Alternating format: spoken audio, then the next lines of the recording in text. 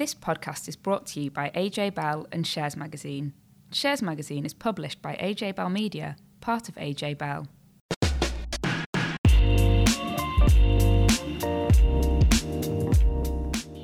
Hi, welcome to another edition of the Money and Markets podcast. I'm Dan Coatsworth, and if you've had to fill up at the pumps, you know this has been quite a week, and these supply chain issues aren't just impacting the consumer. So Danny Houston is with me on the podcast this week. So Danny, we've seen some real turbulence in markets as well, haven't we? Yeah, we have, Dan. Hello.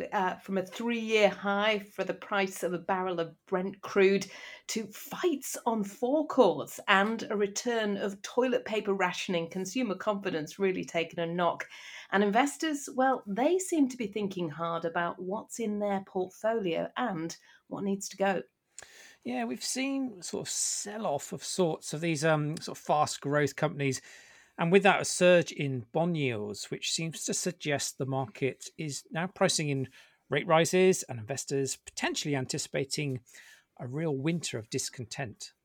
There are always bright spots, and it's not often that retail is the sector to deliver. But next, wow, it's delivered in spades. I'll be digging through its outlook and assessing why the bricks and mortar versus online debate is apparently dead and why hybrid retail is the new normal. We'll also be catching up with AJ Bell's head of investment analysis, Laith Calaf, about ethics and the growing part it's playing in decisions about where we put our money. And as 007 arrives fashionably late to the big screen, I'm hoping Dan might do a few impressions, or failing that, run us through some intriguing Bond stats. I'm going to save the impressions for later. I do live in hope, but have you been to the cinema recently? I went to see the Fast and the Furious, whatever number it's reached these days, 900 and something, which is very good. But I've got tickets all booked up for the James Bond film this weekend. How about you? We haven't been yet, and I think that's more to do with the fact that we've been crazy busy than any reason that we haven't wanted to go to the cinema. But yes, we think we might go this weekend to see Bond as a birthday treat for my eldest. Although that does depend whether or not I can actually fill up, because honestly, I haven't wanted to face the queues. And frankly, when you look at the little sign, with the price per litre on it, that really isn't making me happy. Particularly because I also today have for the first time flicked the heating on, and I know that those bills are going to rise. Oh wow! I mean, that's that you can't do that till the start of October. That's you've gone far too soon. You could have waited a few days. Well, my husband would agree with you, and I did try the jumper, and I even had a woolly hat on at one point because it was cold last night. Yes. But no, I did. I went for it. I flicked it on. It was only on low, but I did put it on. Yeah, I mean, obviously, I think we're all sort of facing high fuel prices this winter, so I think people will be thinking twice about when they put that the heating on. But we've got oil price at $80 a barrel now, so this is this is quite something. This is if you think back to the start of the pandemic, oil prices were really on their knees. Lockdown demand, it was just not there. Producers but continued to pump crude though from their wells, and so we had a sort of a real imbalance between supply and demand. But demand's now be picking up in recent months as economies around the world have started to reopen. At the same time that supplies have been disrupted by a couple of hurricanes passing through the Gulf of Mexico and damaging US oil infrastructure. And then we've had this big surge in natural gas prices that's made oil relatively cheaper alternative for power generation. Of course, that's in turn has increased demand. So all these factors have led to big increase in the Brent crude oil price, and say trading above $80 a barrel for the first time since October 2018. And I saw that OPEC had put something out earlier today just talking about the fact that it reckons that oil will still be the number one fuel source until at least 2045. And I know there's been a lot of talk about the need to increase production and the fact that maybe some producers have needed extra time to ramp up that production. But honestly, when you look at what's going on in the US, you can realize that they're in no hurry because they want the price to continue to keep going up. And there's been lots of debate. We flagged this earlier in the year that $100 a barrel, not totally out of the question, Dan. Yeah, I mean, it was. I remember us talking about that, and at the time, it thought, okay, this is, potential looks quite interesting, but now it's almost like this is, it's more of a case of when, not if. We certainly had people like Goldman Sachs, the investment bank, saying Brent crude could easily hit $90 a barrel by the end of this year. So imagine what it could be like going into 2022. And you just look at things like India, the second biggest importer of crude oil. That's been ramping up its oil imports. The big trader Vitol expects global demand for crude to increase by 500,000 barrels a day this winter, and the big oil producers cartel OPEC is also predicting a surge in demand. But if you think there's a problem now, you have to consider that there's been a big reduction in new oil and gas exploration, so future supplies could come under pressure.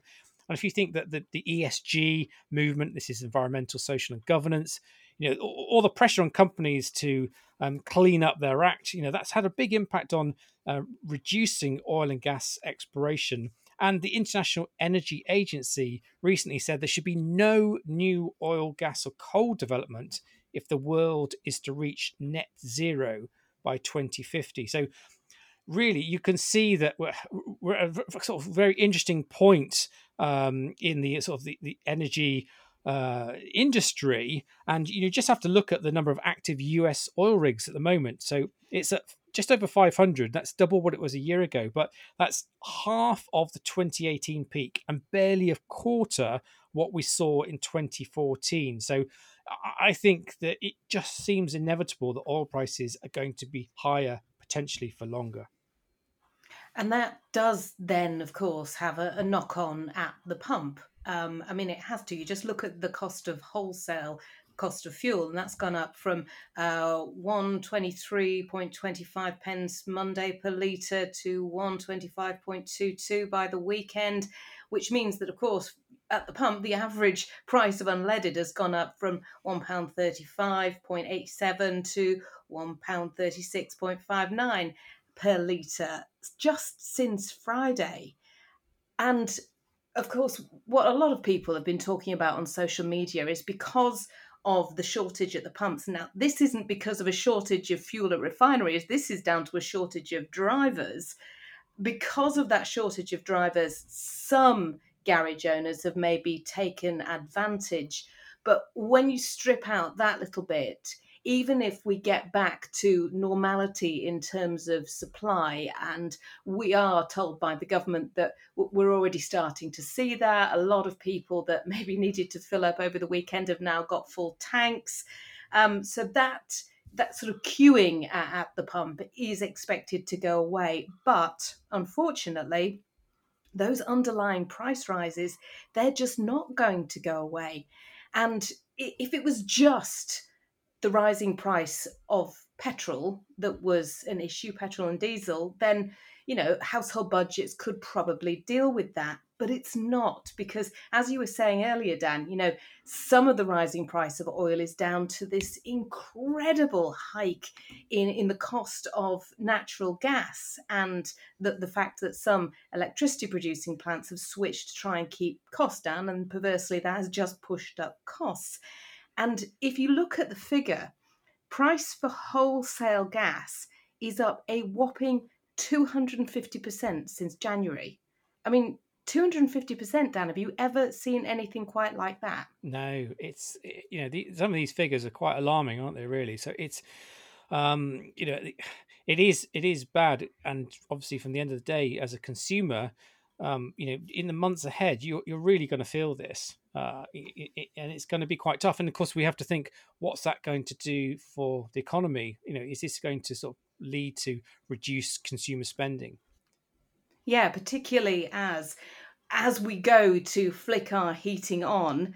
Well, the price cap, which of course was introduced to try and keep the maximum amount that we pay for dual fuel down to a certain point, Well, that price gap, you guessed it, yeah, it's going up on the 1st of October. It's going up by 12%. Now, it doesn't take into account the fact that there have been some big hikes just in the last month or so. This was set in August, so expect it to go up again come the spring. But if you're just thinking about how much you pay, if you're on a standard tariff, well, it's going up by 12% to £1,277 a year for the average bill. Now, that's £139 more than the previous cap. But do remember, that is for average use. So if you do use more than is deemed average, you will pay more. And of course, normally at this point, what we'd be saying to you is, look to switch, get on a price comparison site, try and find a better deal. But one site that I tried to get on today, Compare the Market, it's still not offering the service because it says suppliers are restricting the number of tariffs that they are providing. And you can understand that because we've already seen 6 small energy suppliers go bust since August. And then, of course, what's happening is the regulator is moving people over. Now, if you are one of those people whose supplier has gone bust, don't worry, you will be contacted, you will get switched over, you will still be able to have your hot water and your heating. And if you have any money in your pot, sometimes over the summer you accrue a bit of extra money because you pay a standard amount and maybe you've got a few £100s in that pot. Well, that will still stay and you'll be able to use that, but you are going to end up on this standard tariff. So if you're adding in a rise in petrol cost, a rise in fuel cost, if you've been to the supermarket recently, you will have noticed that the price of what you're putting in your basket is rising. And we're going to be talking about Next later, but it's been sort of saying around 2% is the sort of inflation that they are seeing on a lot of things, particularly those big homeware purchases that you might make.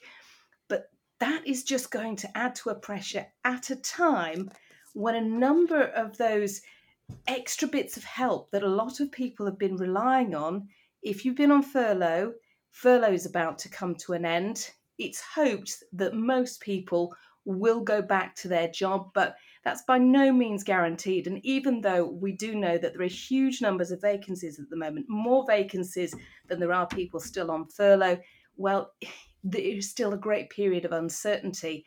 And at the same time, if you were receiving that universal credit uplift, that extra £20 a week, well, that is also due to come to an end on the 6th of October. So all of this means that people are going to have to really think about where their money is going to stretch, because it's not going to stretch as far.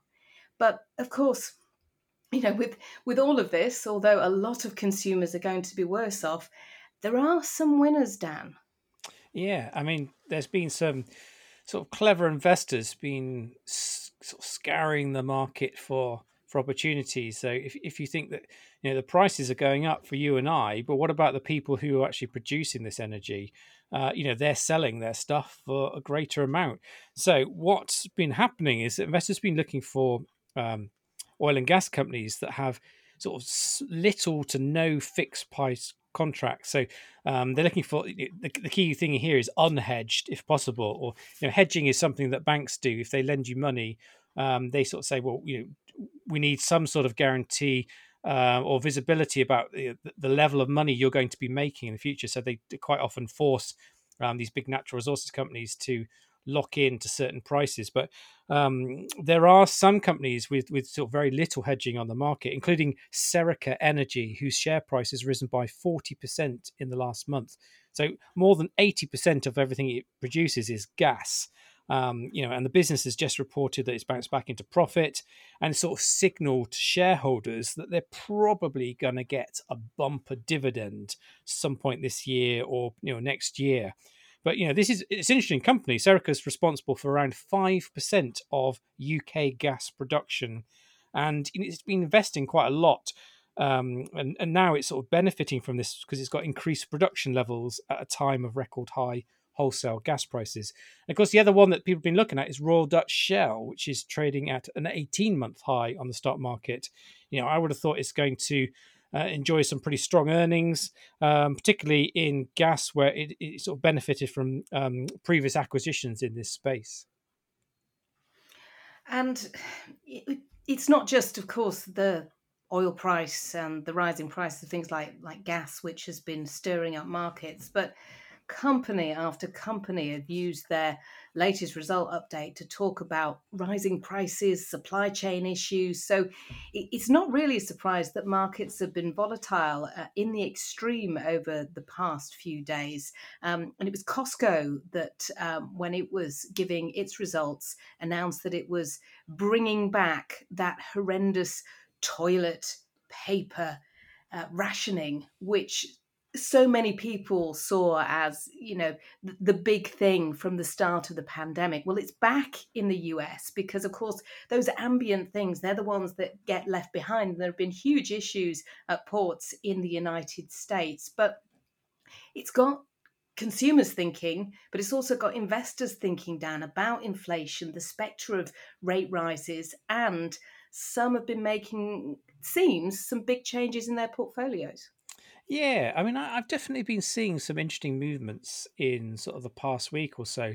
Yeah, I've just noticed the last couple of days we've seen some of the sort of recent big stock market winners are actually sort of being sold down. So names like Darktrace, Auction Technology, and Liontrust Asset Management, they've all done pretty well this year, but they have been among the sort of the biggest fallers on the FTSE 350 index. And on a broader scale, the Bank of America issues a report on a regular basis and it sort of looks at flows in and out of all the sort of big investment funds. And they said that they've just seen the first big outflow for equity funds in this year, and actually the biggest outflow from US equities since February 2018.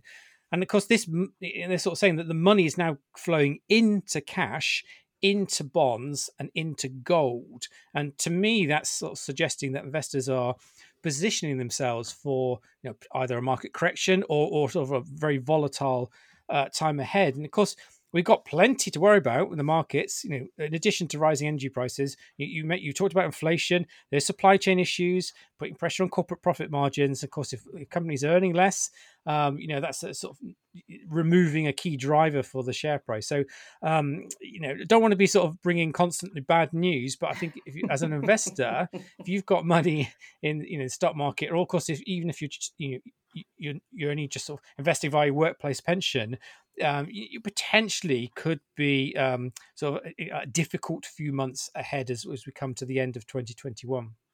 Forewarned, definitely forearmed. And debt, of course, is a huge one. And I'm particularly here thinking about the continued worry about the Chinese property giant Evergrande. I mean, the amount of debt, the number of zeros on there, I know it's prompted a lot of questions from people about how it was able to bring up that huge amount of debt. And a lot of questions about whether it's going to be able to keep treading water. We know it failed to meet one payment deadline, but it has been raising money. Where are we? Well, it's a difficult one. It's every day there's sort of something happening, and also it's also we're waiting on more information. So this is a massive Chinese property developer. Has been struggling to service $300 billion of debt. So the latest, as we're recording this, is that bondholders are still kind of in the dark about what's going on with the repayments, but it has just sold a $1 billion stake in Shengjing Bank. But the irony here is that the money it's the money it's raised from selling this stake will actually be used to pay money to this bank that Evergrande owes. So it's, I imagine that this episode will just keep going and going and going. And it's like I say, if you add that to the issues about inflation and supply chain issues, there's lots of negativity. And perhaps one thing I didn't actually touch on earlier, which is worth just a quick mention, is that it would just pay to look at the bond market. So bond investors tend to be pretty clever people, and at the moment bond prices are sort of slipping back, which means yields are rising. So when you see yields going up quite a bit, as we've seen recently, it explains why you've got tech stocks being sold off. So we just saw a near 3% fall in the NASDAQ index. The S&P 500, which is the benchmark for US stocks, fell 2% on the same day. And this is all sort of linked to interest rate expectations, because the valuations of tech stocks are tied to companies' prospects for growth many years into the future. So if interest rates and inflation are both rising, investors are likely to mark down their views of how valuable that future growth will be. And I think if we see this trend continuing of rising yields and investors sort of thinking twice about, should I have so much exposure to tech? You could see a rotation back into value stocks, which is companies that trade on lower earnings multiples, but really where you don't really have to pay a high rating to access growth, even if that growth is perhaps a bit lower than you might find with tech stocks. But like I say, there's so many. It's like you constantly everything whirling around your head, and we never said investing was easy, but at the moment it seems to be incredibly complicated. So I tell you, one business that seems to be making retail at least look completely easy, 123, is Next. And it's fair to say that when it raised its profits guidance for the fourth time today, on Wednesday when we're recording this, investors, we saw shares jump, and this has really been a high street success story because it now expects full year profits before tax at £800 million, which is 36 million higher than its previous forecast. Pre-tax profits for the first half of the year rose 5.9% to 347 million compared to the same period the year before. Sales were up compared to 2 years ago and up a fifth over the past 2 months. And in their results presentation, which I have to say was one of the best presentations I've ever come across, it was a delight to read and obviously a delight to pull together, because this is a retailer that really got in at the ground floor of what is now being called hybrid retailing. Theo Paphitis has been doing the rounds at a number of conferences and conventions kicking back off, and he has been talking about the fact that the debate that we've been having for the last, well, it seems like forever, about which was going to be the last one standing. Was it going to be bricks and mortar? Was it going to be online? Did you need a mix of the two? Well, what Next have demonstrated and what it looks like retailers are heading towards is what's being called hybrid retailing. So Next does this incredibly well because it's got its stores, but it uses them effectively as glorified warehouses. There's great big window dressing. And behind all of that, it's got an incredible operation which allows you at the touch of a button to order what you want, have it delivered to your door within a few hours.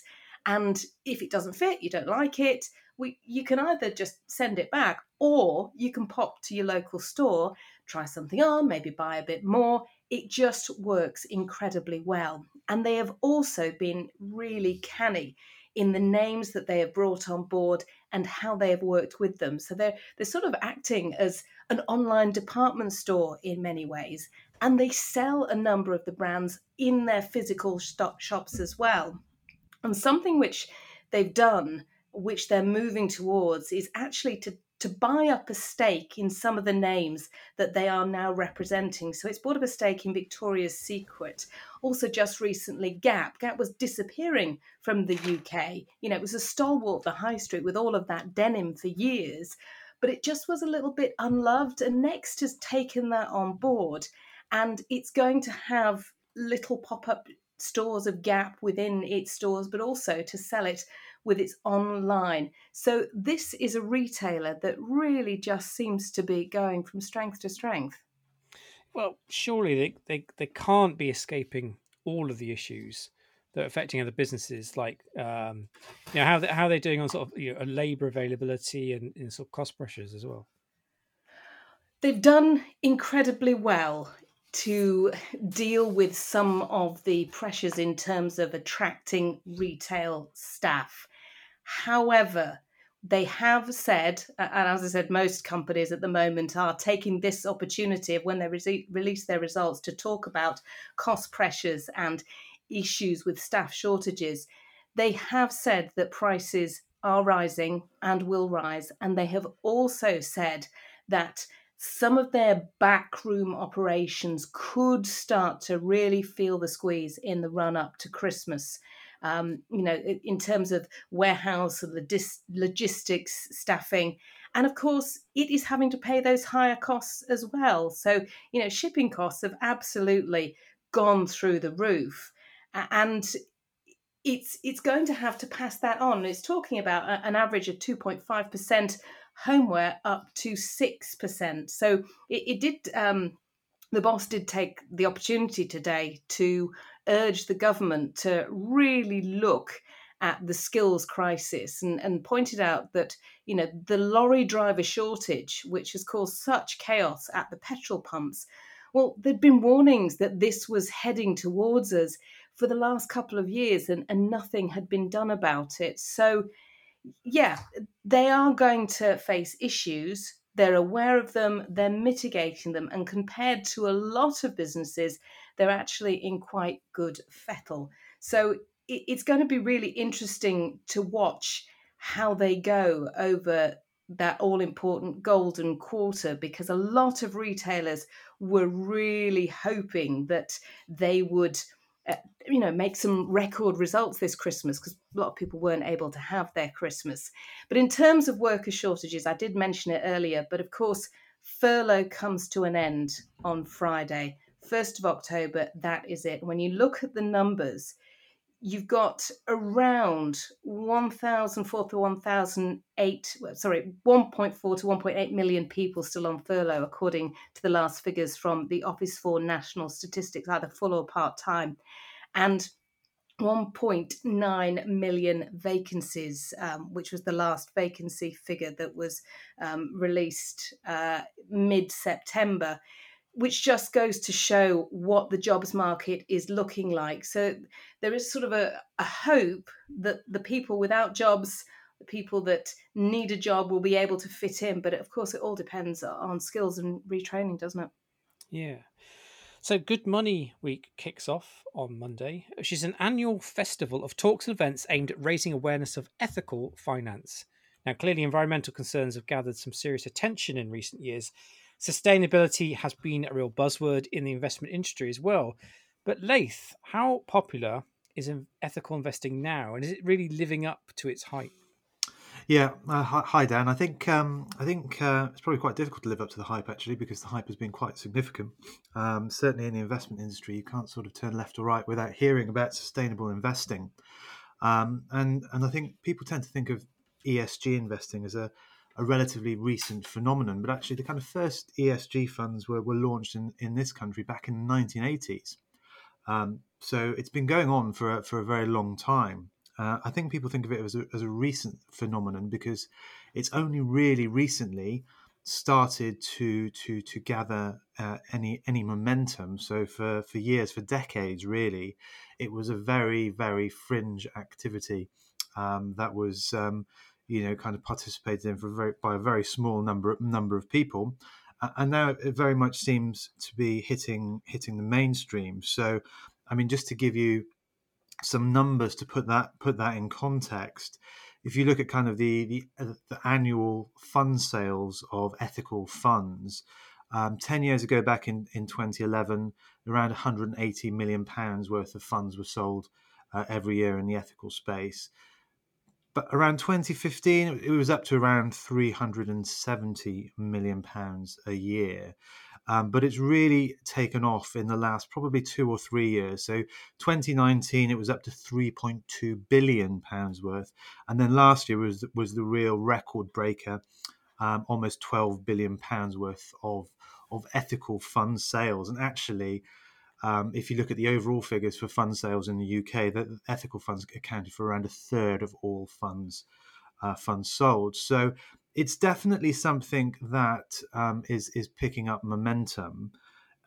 If you look at the kind of total amount of money invested by UK funds, it's still relatively small, though. It's still about 5% of total assets under management. So there's still some room for it to grow quite considerably. But we have seen that, as I say, that big spike recently, because actually for many years, the amount of money that was held in ethical funds was pretty stable at around 1%, and that was really the case for the last 20 years or so. So a lot of that obviously been driven by the focus on climate change. With lots of activism going on, governments looking at it, lots in the media about that, and also I think more awareness from investors that they can invest their pension ISA in sustainable funds. Along with that awareness, and clearly people do want to invest sustainably for their own ethical reasons, but they also want a good return on their money if they're investing. So how have ethical funds performed? Yeah, I mean, it's a really good question, isn't it? Because there are definitely, as you say, reasons that people invest in this that are not to do with financial return. But obviously, if it's within your pension or your ISA, then you don't want your investment to flatline or worse, lose money simply because it's being invested ethically. And actually, probably recently there are some suggestions that actually ethical investment can improve investment returns. And probably lately we've seen some people who are perhaps entering the fray of responsible investing, perhaps not even with kind of an ethical mindset behind them, but actually investing for financial return. And I think particularly of the big rise in share prices within some kind of renewable energy stocks that we saw last November when Joe Biden was elected president, and that obviously wasn't people who were just overnight decided that they've overhauled their entire kind of ethical mindset. Those were people who were kind of chasing a financial return, and I think there is some merit from that. If you look at the actual performance of ethical funds, because quite a lot of them have been launched recently, it's quite difficult to get a handle on kind of a long-term picture of how they perform compared to non-ethical peers. I mean, looking at, say, the last 5 years in kind of the main sectors that ethical funds can be found in, there's actually not a huge amount of difference between the performance that you've got from ethical funds and the performance that you've got from non-ethical funds. So again, to give you just some examples of numbers, if you look at the North American sector, so funds that are investing in US, over the last 5 years, ethical funds have returned 15.7% a year on average, and traditional funds 15.8%. So you really can't put a hair in between them. It's a bit different in the UK actually. If you look at the UK market, ethical funds in the UK have returned 8.2% a year over the last 5 years, compared to non-ethical funds, which have returned 6.5%. So there's actually a 2% annual difference there. So that's actually quite significant. And it probably, if you think about the kind of things that ethical funds in the UK are not going to be invested in, that other funds are invested in, it's probably going to be, tobacco, obviously, defence, but also things like airlines and also oil companies. And while the recent spike in the oil price has definitely helped share prices in the oil sector, of course, the last 5 years have not been particularly good for cyclical stocks like that. Partly there was a knock-on effect from Brexit on UK cyclical stocks back in 2016. But also the pandemic, of course, created a huge fall in the oil price and in share prices of the oil majors. So again, it might not just be that we're looking at things through an ethical lens. There are other reasons at play which might have affected the performance of ethical versus non-ethical funds, which aren't just down to ESG factors. There are broader things going on in the economy as well. What about this concept of greenwashing, where sort of suggestions of companies or funds exaggerating their ESG credentials? Is there any sort of truth in these stories? I think there probably is a kernel of truth in them. I think there's probably a bit of a mismatch, really, I think, going on at the moment between what you or I or investors generally might think about what an ESG ethical fund is doing, and what some fund groups think is kind of an ESG approach, or certainly perhaps their marketing departments do. I mean, I read annual report of a very well-known investment trust recently. The first 5 to 10 pages were about the ESG approach of the investment trust and how it took ESG factors really seriously, and then it went on to detail how its investments have performed, including Royal Dutch Shell, British Petroleum, British American Tobacco, Imperial Brands, the other UK tobacco producer. And I suspect that most investors hearing that would just think, well, hang on a minute, is this an ethical fund or isn't it? And I think the mismatch really comes from, I think most investors would probably think if you're investing in an ESG fund, then you are not invested in those things. You are excluding those businesses which are which are deemed to be doing things that are harmful to the environment or harmful to society. Whereas perhaps the investment industry, and there might be a little bit of shoehorning going on here sometimes, is, well, we're taking ESG risk factors into account.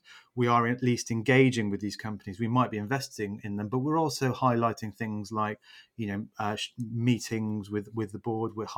We're really we're making the most of our voting ability to actually change the direction of those companies. So, I suppose if you're looking at it ungenerously, is that greenwashing? Yes, it is. If you're looking at it perhaps a little bit more generously, I think what's probably happening is that we are kind of in the foothills of a very big trend in the investment space, and some of these kind of concepts, some of these ideas just aren't really clearly defined. And actually, I think kind of as time goes on, I think probably we will get kind of things will kind of become clearer, and communications will become better, and we'll become we'll have better kind of, I think, definitions of what an ESG fund is, or probably number of definitions. But again, I think this probably does mean that from an investor's point of view, if you are investing ethically, then you do probably have to do a bit more homework than just choosing a normal fund, because not only have you got to choose one which, of course, meets your risk appetite, one which has a decent performance record and which you think will continue to do well, but you also have to find one, dig down, have a look under the bonnet, and seeing what it's doing in terms of how it's going about its kind of applying ESG criteria to kind of make sure that it matches up with your kind of own mindset and ethical criteria yourself. Thanks, Laith, because I guess just like with risk, with ethical criteria, everyone have to make their own decision about that.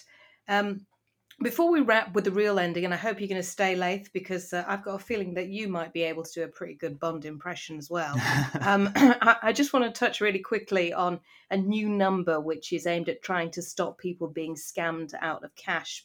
Dan, we've spoken before about scams, and I know that you almost think you were becoming a victim of one before you managed to hit the disconnect button.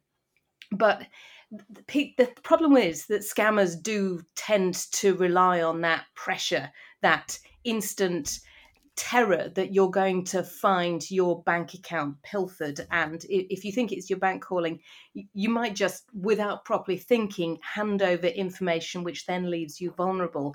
And the latest figure from UK Finance suggested that fraudsters stole £4 million a day from people in the UK in the first half of the year. So here's the number, 159. Nice and easy to remember, 159.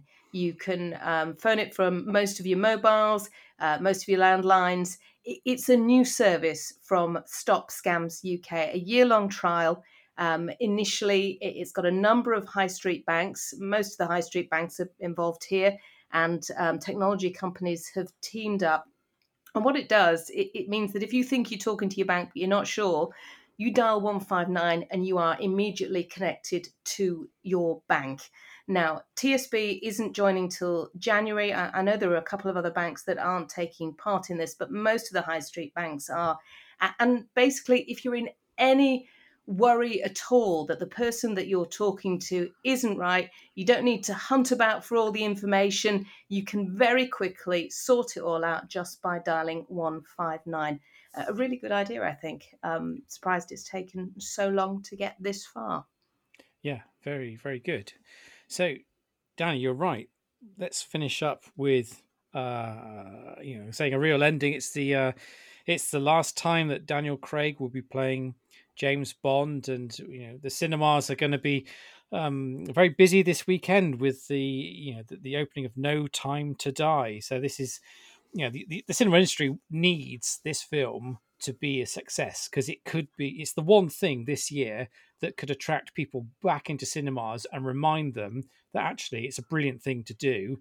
It's an affordable leisure experience. And Odeon says it's sold more than 175,000 tickets in advance. Wow. Investors have certainly been jumping up and down, hoping that the demand for tickets is going to be very strong. Shares in Cineworld have increased by 24% in value in the last 5 days. Everyman Media, which is the UK's fourth largest chain of cinemas, last week said admission levels between 21st of July and 16th September across its estate had reached 80% of 2019 levels, and that's much better than expected. And actually, it's really interesting to see the chief exec buy just over £57,000 worth of shares in the company just after making this announcement. So, the cinema industry is right in the spotlight, and I think this is. I've got some interesting stats, but I do want to hear, Laith. I want to hear you. Please do your best impression. I mean, there is now, no way please. I'm even going down this road. I could do a Roger Moore raised eyebrow. How about that? It's probably not good for a podcast, but I am definitely doing it. I promise you. Dan, you're not getting away with it, because I think that you can probably do a good one. No, I'm going to have to say not today. Thank you very much. It's not quite the catchphrase I was going for, but okay. I mean, it's my inbox has been inundated with research, sort of based press releases that are all around James Bond, and some of them are so bizarre. I thought we'd just have to read a few of them out. So the total cost of the James Bond wardrobe during the 5 Daniel Craig films has totaled £154,000. Roger Moore is the biggest womanizer across the series, bedding 19 women in his 7 films. And Daniel Craig is the most violent Bond, who's killed 279 people. But I think that probably excludes the new film, so his tally might even be higher. So it's a... I think we could be here all day with these stats. When it comes to the whole clothing thing, because I was looking into Adidas earlier today, and they've got a whole load of Bond merchandise, including trainers. 170 quid for a pair of Bond trainers. Oh dear! I can hear the sound of the Velcro doing it up on Leif's feet now. Were they produced by Q Branch? Because if they've got some whizzy gadgets in them, then I think £170 is actually quite a good deal. I think they've definitely got some technology in there, but only to make you run faster. Yeah, it's a the merchandising machine is definitely out. I saw an advert for a 66% scale of the original Aston Martin DB5 model, and yours for only 90 grand. And there's so much. It's not just the cinema industry is looking for this film to be a success.